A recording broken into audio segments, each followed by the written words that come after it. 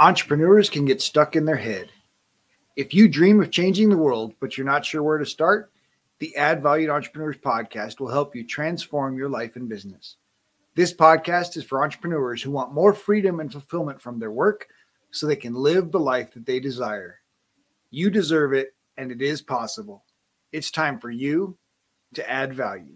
This episode is brought to you by Perfect Publishing. Perfect Publishing is a different approach to publishing a book. Perfect Publishing is sharing a project of hope. We carefully chose heroes of hope who exemplify living a life they created through faith, hope, patience, and persistence. No matter what page you open to in this mini cube of hope, you will find a leader with a big heart. You see, you are not alone. The authors may share similar challenges that only hope and action could resolve. Get your free ebook at getadoseofhope.com. Getadoseofhope.com. Today's guest is Jen Duplessis. Jen is known as America's lifestyle mentor and business performance coach. People most attracted to Jen are high-achieving professionals and entrepreneurs who are missing something. Through her mastermind, she helps people increase the awareness of what's possible to multiply their results in record time, while having the courage to say yes to their personal lives. She's been in the financial service industry for 4 decades and was listed in the top 200 of nationally ranked mortgage originators and funded over $1 billion in mortgage loans. Jen believes that entrepreneurs can live their legacy while building it, and it's time to design a life of fulfillment. Jen Duplessis and Robert talk about being prepared for a recession. Every entrepreneur will experience one, even if the world isn't. Your mess becomes your message and will create opportunities to share your story, to empower others, and to increase your impact in the world. Jen is a great example of the power of designing your life and building your business to support it. But Jen, thank you so much for joining me today. I'm just excited to have this conversation with another Colorado connection. Yeah. Yeah. Thank goodness. Right. I mean, all of us Coloradoans are great. Absolutely. So I typically just ask each guest to share their own entrepreneurial journey. And so if you just want to share, where you started, what made you leap into entrepreneurship, and how that's led to what you're doing today. Yeah, it's a great question because I'm deciphering entrepreneurship, right? Because as we know with Robert Kiyosaki and Sharon's book, Rich Dad Poor Dad, what many of us think of as an entrepreneur is not really an entrepreneur yet, right? Small business owners, have to become, or small sole proprietors have to become business owners, and then you can move into entrepreneurship. So whenever that question is asked to me, I'm thinking, okay, so what is the definition of entrepreneurship for most people? So I'm just going to start with, the fact that I was around people who were business owners all my life, my uncle owned an engineering firm. In fact, he did all of the Florida Keys. he's a landscape engineer, whatever, surveyor, did all of the Florida Keys. So he was self-employed. In fact, he was the county surveyor until he died 2 years ago at the age of 92 for almost 70 some years. Wow. So, very self-employed, his kids got into it. And so that's one uncle. I have one of 36 first cousins, so I'm not going to go through all of them, but 2 of my uncles who lived next door to us. And my dad was an alcoholic and my mom was a verbal abuser. And we weren't rich at all. We were very, very poor, but we lived next door to my grandparents. And one of my uncles lived there, still lives there today. He's 88 years old. He lives in the house by himself. And, but these 2 uncles, they ran a carpet cleaning business out of the house. And then also they still have a nursery. I'll just call it a nursery. So like when we go get our flowers, right, or you want to go get a Christmas tree or wreaths, that's us. And so when I was little, I would carry flats of flowers around. I know all the flowers. I know all those things. And, so I'd see them work. And if you can remember, well, and I'm sure they still have it, that machine that buffs the floors and it's circular. I used to sit on it when they were cleaning them, cleaning these. So they did commercial cleaning, which nowadays everyone goes, that's kind of silly. But back then it was a big deal. So it kind of all started from there. And now they're, multi-millionaires. They have casinos and they have multiple properties. They own a whole town. Basically, they have They own some Wendy's. It's amazing. Billboards, golf courses. It's amazing. So I was around that all my life, just this thought of working really, really hard to get where you wanted to go. And it just seemed kind of silly to go to work and come home. It seemed more that, you just do what you have to do. And so that penetrated me, obviously, and it penetrated my mom and dad even though that they were in that situation, they ended up buying a lot of real estate and I just learned the big, strong work ethic. I think that's probably the biggest thing. And of course I went and took a real job and then later, said, wait a minute, I'm 100% commission. I'm really responsible for where I'm going. And that all led to where I'm at now. So, yeah. Nice. So a part of your journey was obviously still working alongside real estate, right? In the financial services side of real estate. Yeah. And there's been some transitions in that industry over the last 20 years.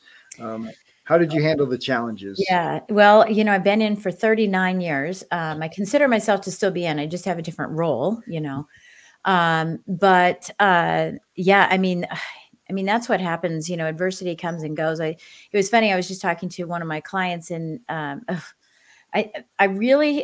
lot of people say it's time to get back to basics when there's adversity, and it drives me nuts because if basics are basics and they're fundamentals, then you never have to get back to them. And so when I hear someone say it's time to get back to basics, I go, what happened to them? And so one of the things that I think created the sustainability and the success that I had, as a mortgage loan officer for 35 years is that I always had basics. I always had the fundamentals. I always had the foundation. And so whether the market was hot or not, and rates were high or low, or, whatever the case may be, I would find so many people that had success because rates were low or had success because the market was hot. And when it wasn't, they weren't having this success. And I had it because I created the basics and the fundamentals, and they became a habit. And so, yeah, there were times where it were higher and lower, but never all the way down. It's like having peaks and valleys, right? And I was just filling in my valleys so that they would just be rolling slopes. And I think that that's a key to success, is that anticipating that need. A colleague of mine, Jonathan Slane, I don't know how he got it. Well, I do. He just typed it, but he owns recession.com. And I said, how in the heck did you get that website? He said, nobody took it.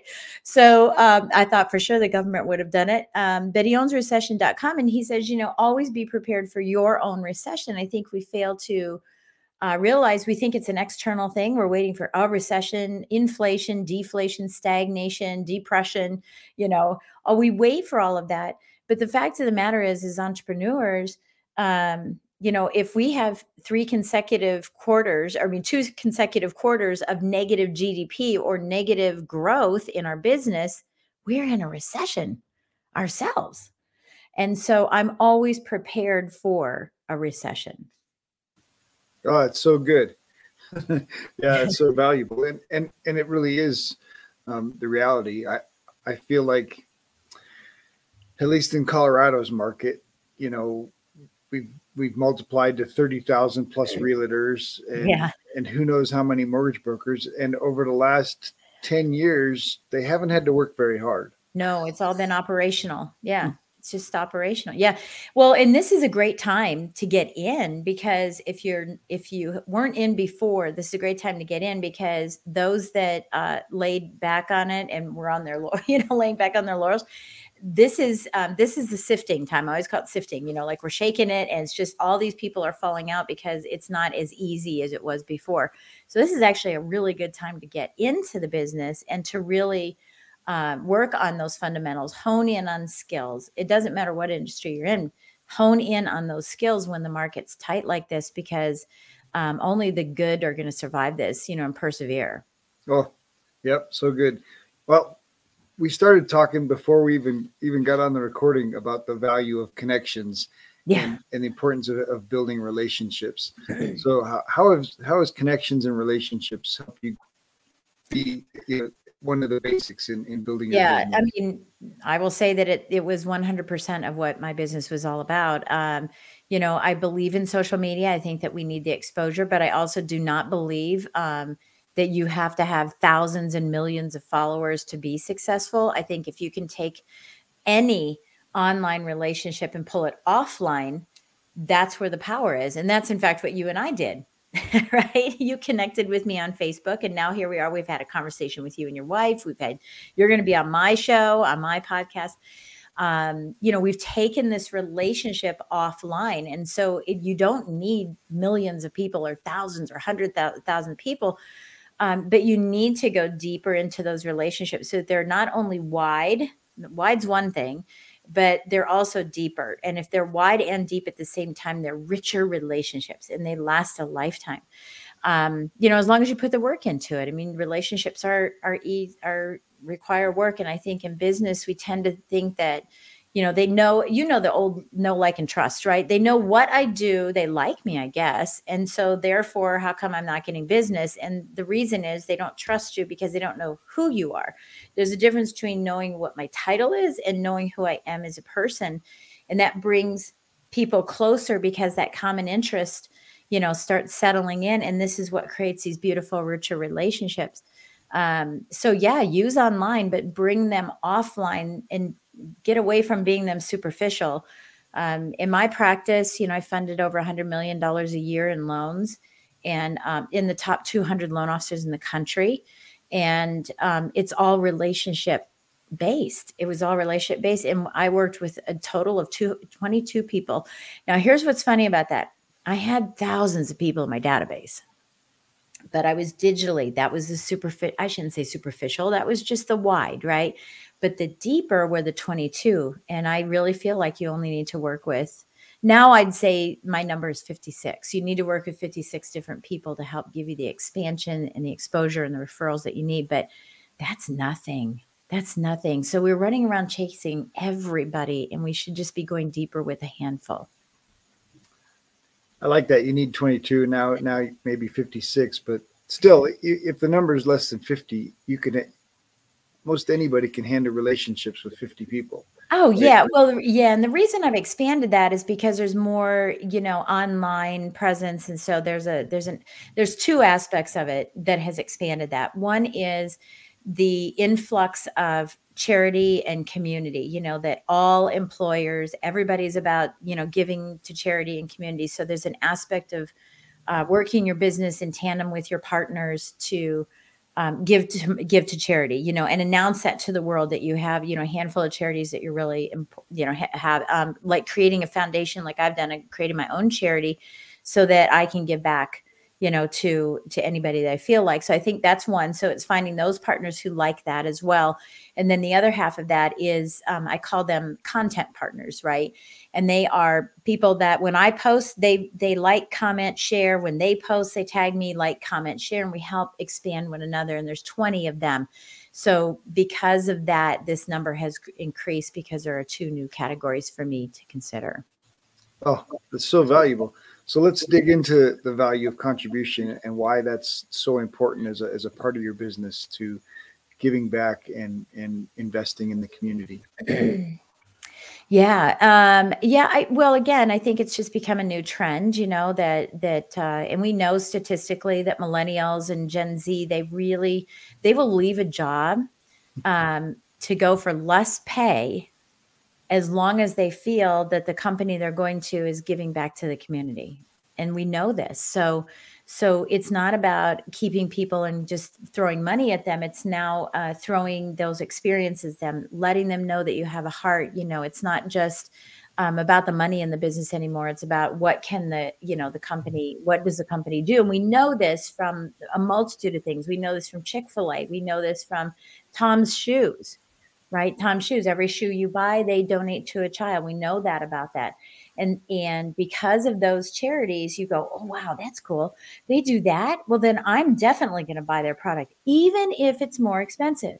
And believe me, they are. They are not good looking shoes. They're comfortable. They're not good looking. But we'll pay more for them because we know it's going somewhere. StarKist is another one. They promote the fact that, no dolphin is injured while we're catching the tuna. And so when you look on the shelf, StarKist is more expensive than the others, but people are like, yeah, but they're not hurting dolphins, so I'm going to buy it, right? And so this is where people will start going. And so it's attraction. It's a magnet for attracting clients when you can say, hey, every dollar, of this, or, every transaction, or, I donate 10% or 5% of my net revenue, to these 3 charities, pick one and I'll donate it on your behalf. Those types of things will attract people to you. Absolutely. So let's talk about mentors. How have mentors served in your journey, and what would you recommend for younger entrepreneurs in getting a mentor when they feel like, oh, how do I make a connection? Yeah. The reason I'm laughing about this is because I'm sure the case is with you and many of the listeners too, is that we've all made what we consider to be mistakes with mentors, right? And as soon as I hear mentors, I think ching, ching, ching, ching, ching, like how much money? Because definitely, we all get real excited about, what mentors can do for us. And then, the question is the fulfillment. And for me, I'm very cautious now. I've made a lot of mistakes, thinking that it was the type of mentor I needed. And, and I've come up with a handful of questions that I ask and require, from my mentors. One is that they're involved in charity events. I mean, charitable contribution. So I think the key is to determine what you specifically want in a mentor. I mean, I want someone who's walked my path. I love that you've chosen the word mentor, not coach. I think a lot of people use coach very loosely. And typically a coach, when you think of a coach on a sideline, they're not always, they weren't always a player. They just know the game. And I'm looking for mentors for me who've walked my walk. And that's what I love about what I do in my mentorship with my students, is that I've walked their walk. I've been a lender. I have been and still are an entrepreneur. So I can help. Doesn't matter what they do, right? I can help everybody because I've been in those shoes. So I think that's the biggest thing, is like, come up with your criteria on what you're looking for in a mentor before you just say, oh, that's really cool. They can solve one problem. They offer 20 and they can solve one, and you hone in on the one, and then that doesn't satisfy you. And then you think you've lost, right? So I'm looking at everything they offer. Can I utilize everything? How much time is it going to take me, et cetera? But I love mentors. I have, how many now? Well, I'm in 3 or 4 different masterminds. I hold my own mastermind. And I think some of that's mentorship. I have 2 coaches that I work with, and, they're for different reasons. I have an advisor, right? Who's on my board of advisors, who is very, very famous and very, very, accomplished. He does a lot of charity work, and that's what drew me to him. But he's sort of my, what do they call it? Sigliere, right? He's like my number, like, should I do this or shouldn't I? And he's yes, no, or maybe. And so I love having him on board. And then I have another consultant who's helping me with streamlining my positioning. And so, yeah, I've got a mess of them, and the one that I've had the longest is the one who helps me with the business of the business. And that's one of the most important relationships I have. Because the others will come and go, right? Because as we grow, or as we're floating downstream, right, we come to new turbulent waters or new situations. And so now we need a coach for one area, or, a mentor for another. And, but this one person has been with me the whole way. Sure. And I think that's typical how relationships go, right? As our business grows, some people come, some people go. Yeah. And as we face different issues, in growing our business, we need different people. We need different. And so I appreciate that you share that. Well, I've got this consultant and this coach and this advisor. And of course, just those friends that you can call at, 9 o'clock at night when you're pulling your hair out saying, I just don't know what to do. What should I do? And they're, we'll take a breath, and then, right. they're the ones that know you at your heart and know your core and get straight to the point, in answering or advising. Right. And mostly they just, make you come up with the answer, but they help you realize, well, it's not as crazy as you think it is. Just make the decision. Yeah. I was just telling some of my students the other day, I said, I was telling him, just call them and just schedule it. And he's like, but what do I do? And I go, I don't know. But what you're going to do is you're going to call it and schedule it. And then you can freak out. And then I want you to relax, because all you need to do is call me and we'll walk through what you're going to do next. But don't worry about that. We don't know what we're going to do quite yet. Just book it. Book it and we'll figure it out. Absolutely. I'm here to support you. Yeah. Yeah. And I think this is, like when you're climbing up a hill, what you don't want is a mentor that just says, come on, come on, come on, come on. And you're down there going, I can't get there. You want the mentor to know, even be that much further ahead, just an inch further ahead, that they know the terrain. And so don't worry about the terrain. I promise I'm going to take you up to that promised land, but trust that I already have, paved the way. Just take the next step. Just take the next step with me. Oh, so good. All right. So here's the other entrepreneurial challenge. And for many, it's especially younger entrepreneurs or early entrepreneurs, is choosing their niche, right? Choosing their deciding, who's the good fit, who's the right fit for what they have to offer. Mm-hmm. How did you narrow yours down, and how has yours grown and developed over the, your service, over the growth of your company? Yeah, it's such a great question, because everyone thinks, so I always say, if you're selling everything to everybody, you're selling nothing to no one. Right? It's just noise. That's really what it is. And I akin it to a brown paper bag, right? Everyone, if you're a brown paper bag out there, you're like everybody else, you're a commodity. And when I open up a brown paper bag, and if it's a brown paper bag and there's nothing on the outside of it, I don't know what's in it. Is it a diamond? Is it something that's going to hurt me? Right? Is it the same every time? What does it look like?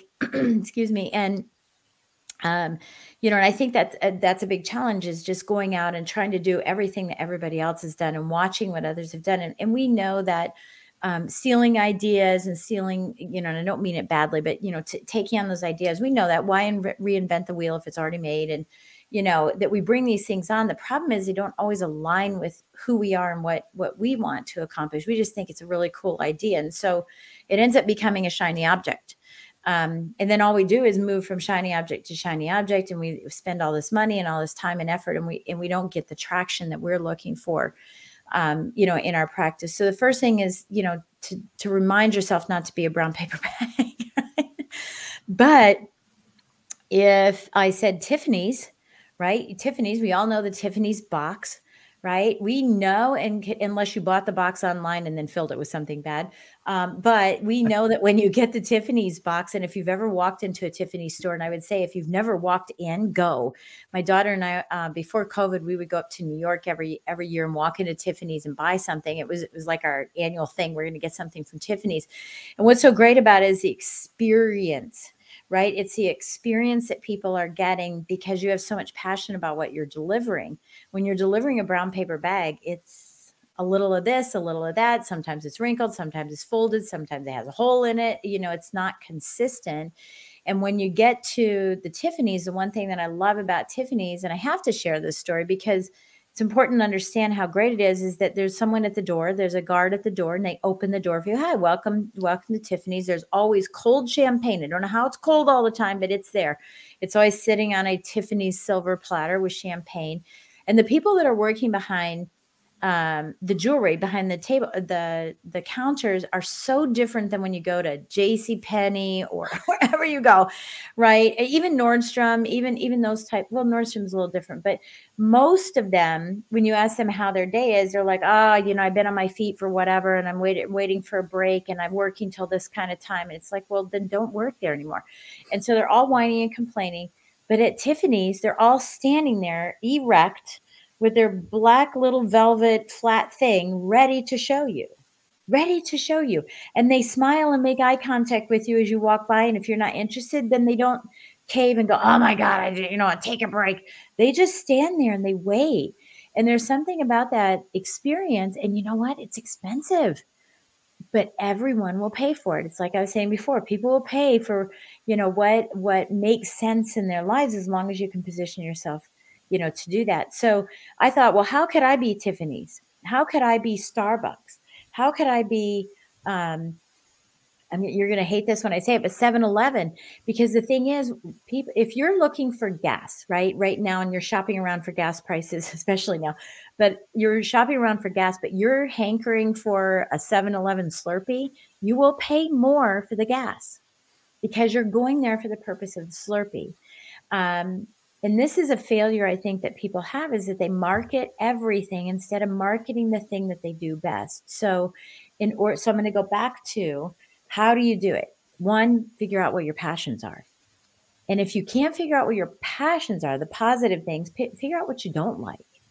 Do you like working with clients that have a 9-to-5 job and can only meet you at 8 o'clock at night? Well, then don't market to those clients. If you want to work with clients who are young professionals without children because you don't like people who have kids and the kids running around your office, then that's who you target. So sometimes figuring out what you want is to determine what you don't want. And that starts isolating that down into what becomes your niche and what becomes your passion. And so for me, that was really easy for me to do. But what I'm saying is that you market that. I've never seen an advertisement for Starbucks cake pops. I've never seen an advertisement for Starbucks yogurt. Okay. They market what they do the most of and what they're passionate about. Of course, when you walk in, you can get potato chips and you can buy mugs and you can buy all these things. But if they just said, hey, we have everything, everyone would be so confused. And this is why a lot of people don't get referrals, because we're out there going, hey, we just do everything, instead of knowing exactly what they're the expert at. And then when you meet clients, you can say, yes, this is my expertise, or these 3 to 5 things are my expertise. And I'm going to provide you an unbelievable experience, not service, unbelievable experience, so that you're so compelled to tell your friends about me. There's nothing else you can do, right? That experience is it's how they feel having worked with you. And it's because you are working in your bailiwick. And yes, when you're talking to them, you say, by the way, I do all these things. I offer yogurt. I offer pizza. I offer these things on the side, but this is what I market. And that's where I think people are confused with niching, is that it's what you're marketing. It's not all you do. It's what you market. Absolutely. One, it's certainly a key place to start, right? It gives you a place to focus. It focuses your language. It focuses in on what you're the very best at.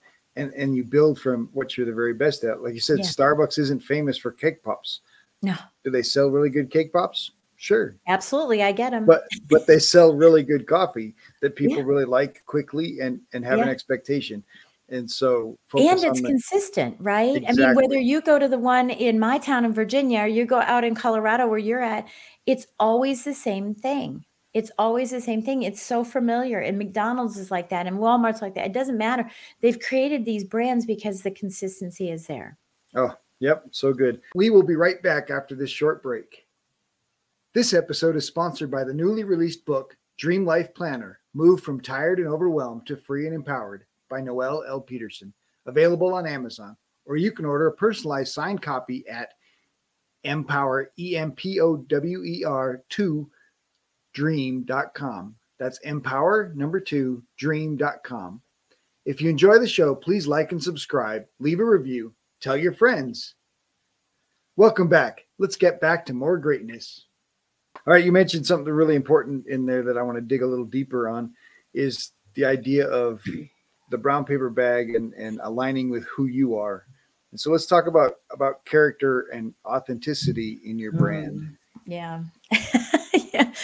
Yeah. Well, what do you want to talk about there? Because that, integrity is one of my values, my core values. I have a problem with people that, for example, we're here talking and people will say, oh, well, that's what she's like on stage. But then behind stage, but this is me. This is how I am. And I know you can validate that because we've had conversations about it. This is who you get. And I think that that's probably the biggest thing, is the integrity of that. But so is there something specific you want to talk about in that arena? I mean, just the value of being able to be authentic. Obviously, the online space has created this opportunity to be somebody else. You mentioned, right? Being pretending to be somebody else, or putting the Tiffany's label on the brown paper bag, right? Right. Or filling a Tiffany's box with bad things. I think that, someone was just telling me about this too.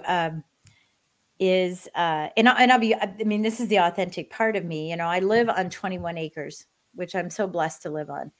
And it's just me and my husband now. Our kids are grown. We have grandkids and stuff. And it's me, my husband on 21 acres with a little Maltese dog. Okay. And if I'm not here, I'm getting my nails done, I'm going to church, or I'm on my way to the airport to fly someplace, right? My husband does grocery shopping because he's the one who leaves the house. I'm here all day, right? And I was saying, for me, it's such a challenge to put things online about what I'm doing, because how many times can I take a picture of a tree? How many times can I take a picture of my dog?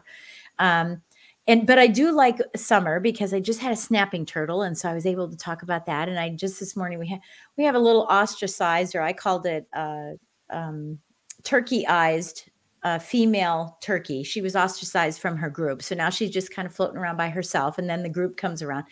But and yes, we have bears, which is kind of fun. But it's really hard for me to come up with content because I don't necessarily do much, and when I do have content, I'm usually at a vineyard, I'm usually on our boat, and I'm usually traveling someplace, and people are thinking, oh, well, look at her, she's just showing what, all these fancy things she does. The thing is, I really don't, that is authentic to me. And someone said to me, well, I think what you need to do is you need to wake up in the morning when you look like you just slept overnight, because we don't look like they do on TV, right? And just take a video of yourself and then let people see that's the real authentic you. And I said, but it isn't me. I mean, I don't leave the house unless I'm dolled up, right? I don't care if my hair is a mess. I've done lots of things on the boat with my hair a mess. I don't really care, but I'm going to do it when it's authentic to do it, not force it authentic. So what I'm sharing with you is like a reverse engineering, that people are telling me, go backwards and be more sloppy. And that then it'll show people the real you. And I go, but that's not the real me, because what you see is what you get. This is how I act. I'm very professional. I've been like this for years, but I'm fun. I mean, I'm really fun, but I'm only going to do it when it makes sense to do it. And so forcing authenticity, that became a big problem for me. When someone said that to me, I'm not forcing that kind of authenticity. I will never force authenticity. I will either post when I look good or post when I don't, when it's the appropriate time. And that to me is more authentic. Does that make sense? Am I getting this point across? Absolutely. Yeah. Okay. Yeah. Because I'm not, I don't care if I look bad. I'm not going to force looking bad or force looking good. I'm going to do it when it's authentic to do it, period, end of story. Right. Well, just sharing real life experiences rather than trying to make up an experience that isn't really you. Yeah. Absolutely. Yeah.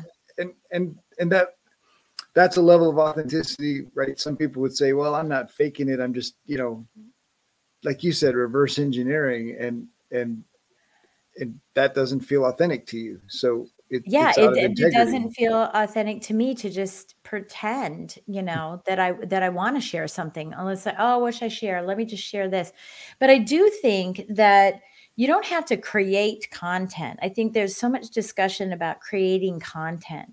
I think if you just live your day and you want to pick up your phone and say, you still have to follow the methodology of picking up your phone. You just can't get on there and meander around and yik yak about everything. But you still have to have a call to action. You still have to have a challenge. But use it as a learning experience. Is that, like, if, for example, a lot of people will take pictures of the food they cooked. Look at my dinner, and they have a little portrait picture and it's all fancy, right? And they're like, here's what I'm having for dinner. What if you picked up the camera beforehand and said, hey, everybody, I'm trying this new recipe and I just thought I'd walk you through it with me. And, I put too much of that in it and this. And, so how can that be applied to business? How can that be applied to life and lifestyle? You could use those things as an example instead of just the result. And I think that's what happens too. And I'm trying to do this more. I used to call it random acts of marketing, right? I'd be sitting on a plane and going, well, we're stuck here. Maybe I should randomly do a video, right? But I'm starting to learn that just as I'm about ready to go on stage, I'm saying, hey, everybody, I'm here and I'm backstage and I'm so excited. And today I'm going to be talking about this, that, and the other.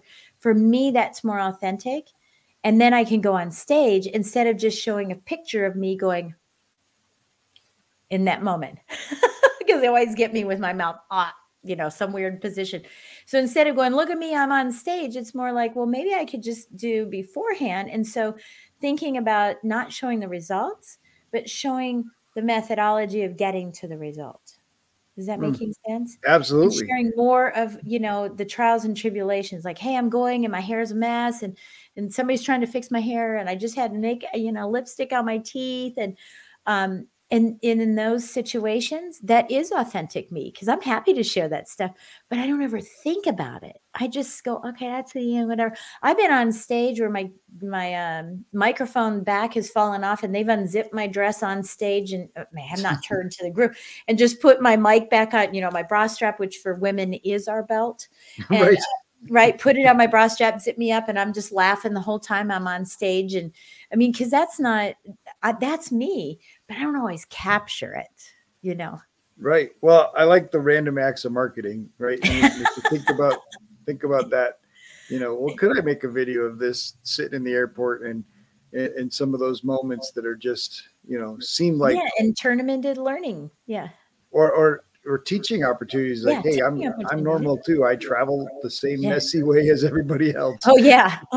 I have my travel outfit, the exact same outfit every time I travel. My wife calls it she has her airline pants and shoes so that there's no metal that buzzes anything or causes any issues. None of this. I cannot wear any of this. Slip on and off. Yep, me too. Me too. I have the same thing. I look so boring every single time. Yeah. That's so funny. All right. So what's been the impact of being an author?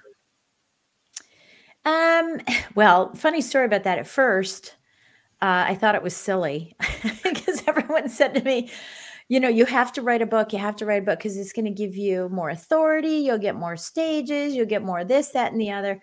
And I was like, do I really have to do it? Do I really have to do it? And there's a long story behind my first book. I'm now at my 12th #1 bestseller with Amazon. I'm an international bestseller as well. I'm about ready to participate in a book that will be going #1 on Wall Street Journal. But it's a funny thing about books. I find that they, for me, are glorified business cards. And I think if you can look at it that way, as opposed to I'm going to write a book and I'm going to make a living off of it, I would go in that direction.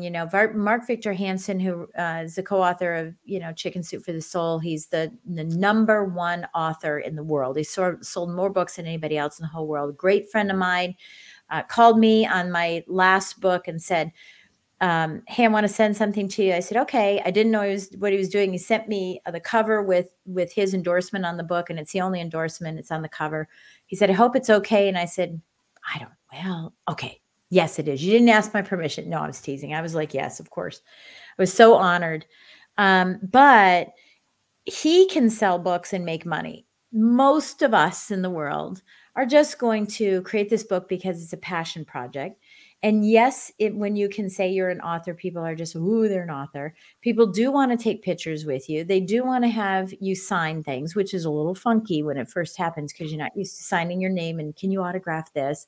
Can I have my picture with you? It is a little weird at first, but the more people you can get that book into the hands of as you're running around and going to marketing events or, to speaking events, or if you aren't speaking and you want to be speaking, then create a book, create something so that you can walk around with it, and it's your calling card. And so I've learned now that I don't carry all 12. I carry at least 6 of them with me so that I always have a book with me, so that we can take a picture with it. I can give it to someone as a gift. I mentioned in the green room that I'm having a big mastermind, in a couple of weeks, and I'm sending a box of books out to give them away, because the more people you can get the hands in, the more opportunities you're going to have to make money in other verticals. And I would say that, being an author has definitely helped me in other verticals.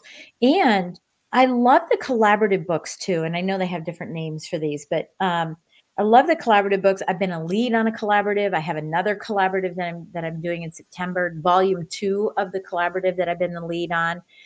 It's called Impact. It's an acronym book because we all learn from acronyms. It is inspiring, motivational, powerful acronyms for cognitive thinking. That's what Impact is, because it helps us remember, things like CPC, or don't think it's anything. It's clues, patterns, and choices. That's what CPC is.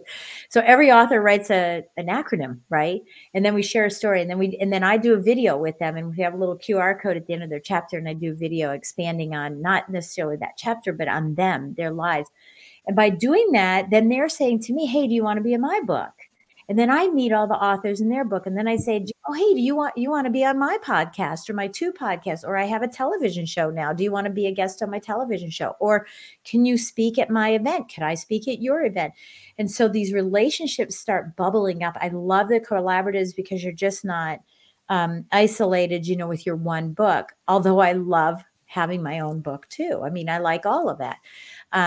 But I would say if you aren't an author yet, do a collaborative first. That's probably one of the easiest ways, the most efficient ways. It's the most inexpensive ways. And you're, in with a group of people, and then you expand your network, and there you go with relationships. Heck, in my Impact book, we had 30 authors. The next one won't have 30, but we had 30 authors. We always have a celebrity or 2, 3, 5, or maybe we have celebrity guest authors who are, to be able to say you're in a book with James Dentley or Les Brown or, Rob Angel, who created Pictionary, or Jeff Hoffman, who is the inventor of the kiosks that we use in the airport. And he's also the founder of Priceline and Booking.com.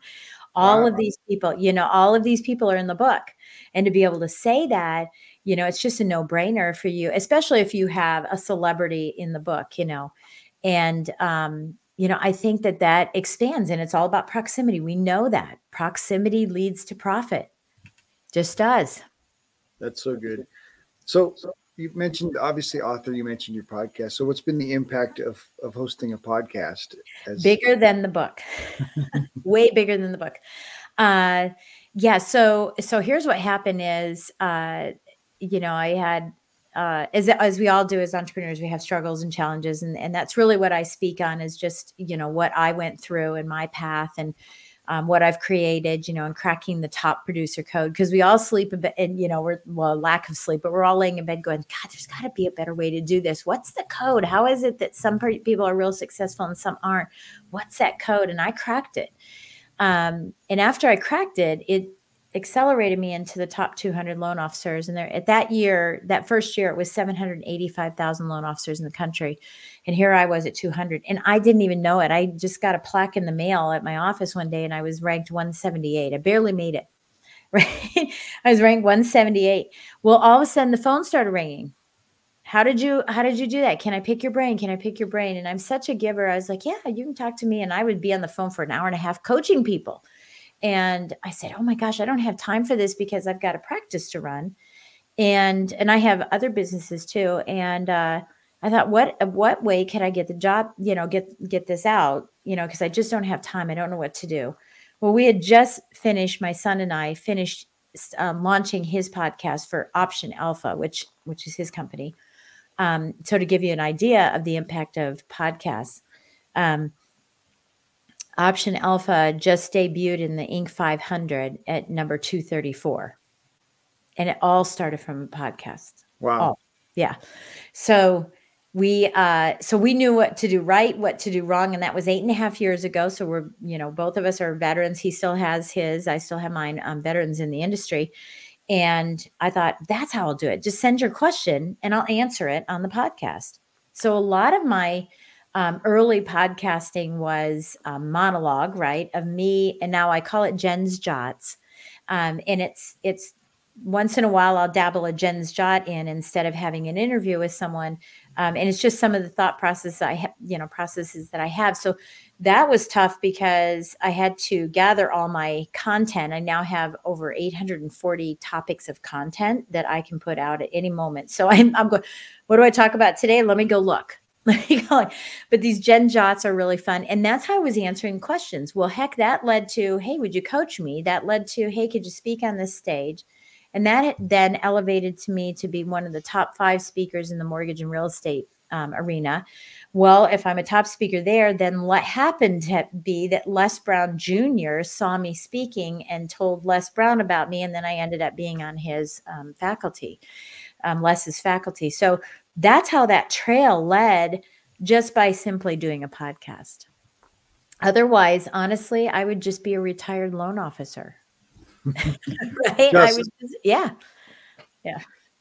But the truth that goes back to the proximity, and the podcast creates opportunity, creates proximity, creates, stages, creates coaching, and of course continues to create connections. Yeah. Which is just incredible.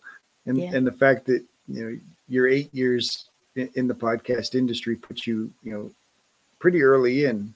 I mean, really. I had no idea. I just was trying to muddle through it myself, And now I have 2 podcasts. So, you get addicted. It's like, I thought I would only write okay, fine. I'll write 1 book.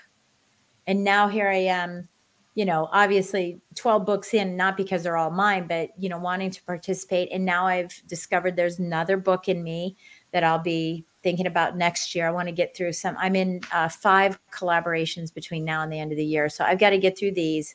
Now I'm starting to think about my next book and what that'll be. And now I'm sort of addicted to writing books, but it's not about the notoriety anymore. It's just that I have this message. A lot of people say your mess becomes your message. I think your mess becomes your mission. Oh, so good. Yep. Yeah. And that's really what I'm doing, is how can I get the mission out there and the words out there and the ideas out there to everyone to make an impact. And that's why the second podcast is called Success to Significance, Life After Breaking Through Glass Ceilings, because it's glass ceilings that we all have, whether they're work-related, relationship, physical, it doesn't matter. We all break through these glass ceilings. We want to share with people how we got through it, and my mastermind is called Make Your Mark, for that very reason, right? Go make your mark in the world. And that might end up being my book name. Nice. We'll see. We'll see. Yeah. So let's talk about the value of gratitude and getting to that level. Yeah, that's huge. And, it's funny because right before we went on here, I was reading your notes and the invitation and stuff, just making sure that I was in alignment. And I thought, did I write this or did he write this? I kept going, wait, did I write that? And I go, no, those aren't words I use, but that is right. As I was looking through here, and there's so many pieces. And I think this is why we've, really been drawn to one another. It's divine, intervention, and been drawn to one another is because we have this same thought process, and drive that's in us to, create a life. I call it a life of luxury, but I can explain that too. A life of luxury, but it's really designing a life that fulfills you. And we get so trapped into the busyness of the business that we fail to, look and enjoy every moment that we have. And so I'm always looking for those opportunities. Like I was saying earlier, and I can't remember if it was in the green room, is that we were on our boat all weekend and then we were up at the vineyard all weekend. So how can we be at both places? Because we just keep extending our fun, right? We go on the boat all weekend and then we come home and we're like, oh, we're not done yet. Let's go up to the vineyard. And, we live in a beautiful place in Virginia where it's steeplechasing and hunt country, and just gorgeous. And then while we were out gallivanting, I noticed that the Upperville Colt Show is going on. It's the oldest colt show and jumping show in the United States of America. It was the first one that was brought over from England. And the show's going on. I looked at my calendar and I said, the only time I can do it is today. So I'm going to continue my weekend today. When we're finished here and I have another meeting, I'm going to the colt show today. And, and I'll be taking I'll have some content, but I'll be taking I love photography. So I'm going to be taking some great pictures of beautiful horses and really comparing that to what does it take to be a champion? I woke up this morning going, that's what this is about. What does it take to be a champion in your eyes? Not a champion in everybody else's, but what does it take to be, the discipline to do that? And, so I'm going to be looking for opportunities for that today and, shopping at all the vendors. I'm so excited. But see, for me, that's designing a life of fulfillment. What fulfills me first, and then I'll work on my job. I'm doing the work I need to do. I have a good 4 hours of work here today. It's concentrated, it's intentional, and then I go play. And I really believe you can work on purpose and play with passion instead of working with passion, and never playing. Oh, so good. So many things in there. I want to make sure we dig into just a little, because it goes right back to where we started when you talked about Robert Kiyosaki's book and business owners versus entrepreneurs. Yeah. And the freedom. And the reality is so many end up owning a business that really becomes a job, and they basically just own a job. Yeah. And people entrepreneur, I think, freedom. Right. Yeah, and then an entrepreneur is intentional in designing the life that they want, and then building the business to support it. And of course, there's a crossover period, right? You got to do the hard work. You got to do the early work. You can't get the 4-hour work week, your first day on the job. Yeah. And I don't know if I want a 4-hour work week, because I love what I do. Exactly. Yeah. But the truth is you can choose to design the life that you want, and then you build the business around it that supports it. And basically, making those choices is really just a matter of intentionality, being intentional and knowing what you want, and then going out and making it happen. Yeah. Yeah. It's interesting that you say this. I'm going to be counterintuitive to just one of the comments that you said. And that is that, it's like, you said building a business around, and I do love the contents here. And so I'm not counterintuitive to what you're saying. I want to just expand on this. So let's imagine that you're looking at a tire, right? On a car, right? You're looking at the wheel, which is the steel. And then you're looking at the tire, which is the rubber part of it. So many people focus on the steel. Business, all hours, working long hours, working to the bone. You left your job so that you could have all this freedom, and now you have a real job, right? And you work on the steel, the steel, and then your life becomes the tire, and it has holes in it, and it's treaded on and look at all the divorce that we have, and look at all the abuse that we have. All the things that are falling apart, and the horrible relationships everyone has in their lives, because the focus is on that steel. And then what bothers me the most is, what if it's not a real wheel? What if it's just a hubcap? Right. And so we're looking at it, and everyone thinks it's shiny. Oh my God, your business is beautiful. But the hubcap falls off, and you look behind there and you're like, oh, my business isn't really that great. It is for show. And then I've got my life, which is awful. So I'm just going to go back to my job. Right. Versus inverting that. And as you say, making it a steel. I don't want a hubcap. I want steel. I want a shiny steel. That's my life.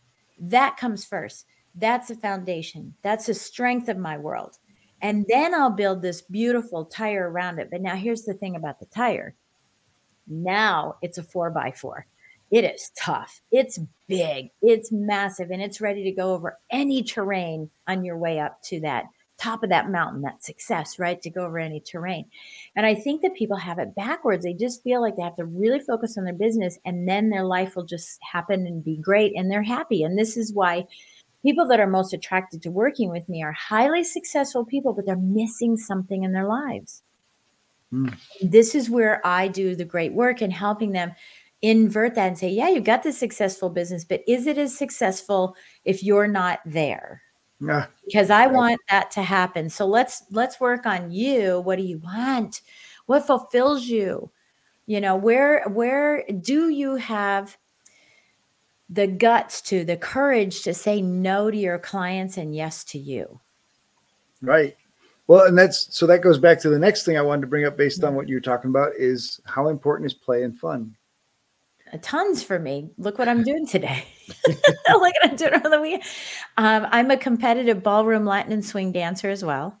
I am also a competitive shooter. I love target practice, and that's why I'm on 21 Acres. We're out here for a couple of reasons. One, my husband's a semi-pro drag racer, and he does show cars. And so we've got a 10-car garage that he just plays in, and that's his house. And then I have my house, but I can step off of, I don't know if you see it right here. I can step off into this deck here and just shoot my gun, because it's relaxing. And I love I love that the precise a part about it. It's just part of my nature to go.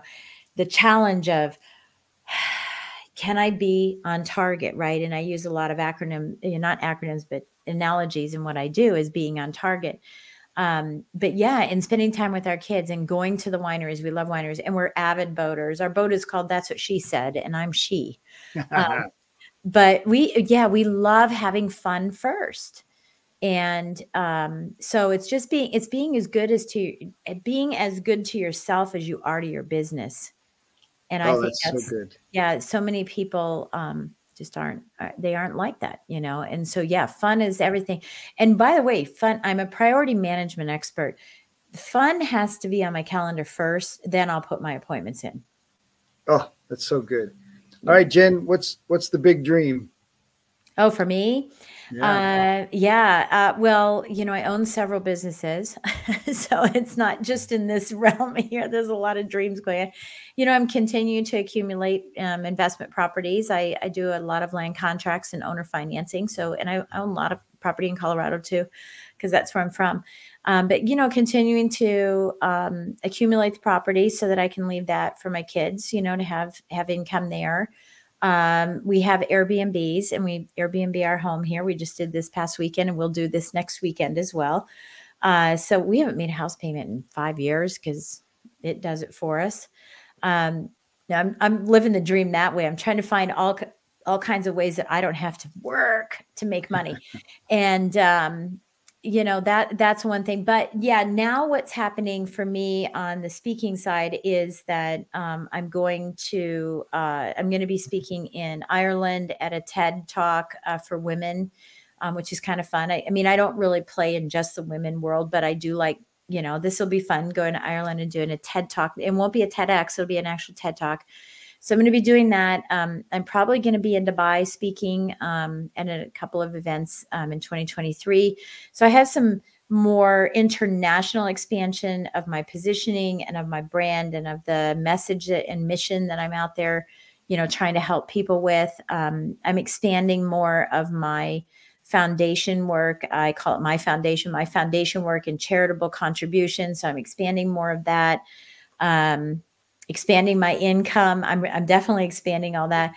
Expanding my team. I'm expanding my team as well, so that I can do all those things that I want to do and not be trapped behind my desk, every single day. But, so that's what I'm really doing. And I don't want to be a part-time grandma. I do so much travel. Nice. I do so much travel that sometimes I am a part-time grandma. So I want to be able to spend more time with the grandkids in the next couple of years. Well, Jen, thank you so much for taking the time today. I appreciate you and appreciate this conversation, and just look forward to all the ways we can collaborate in the future. Thank you so much for having me. It was an absolute delight. I love what you're doing, and continued success. If you enjoyed the show, please like, subscribe, or leave a review.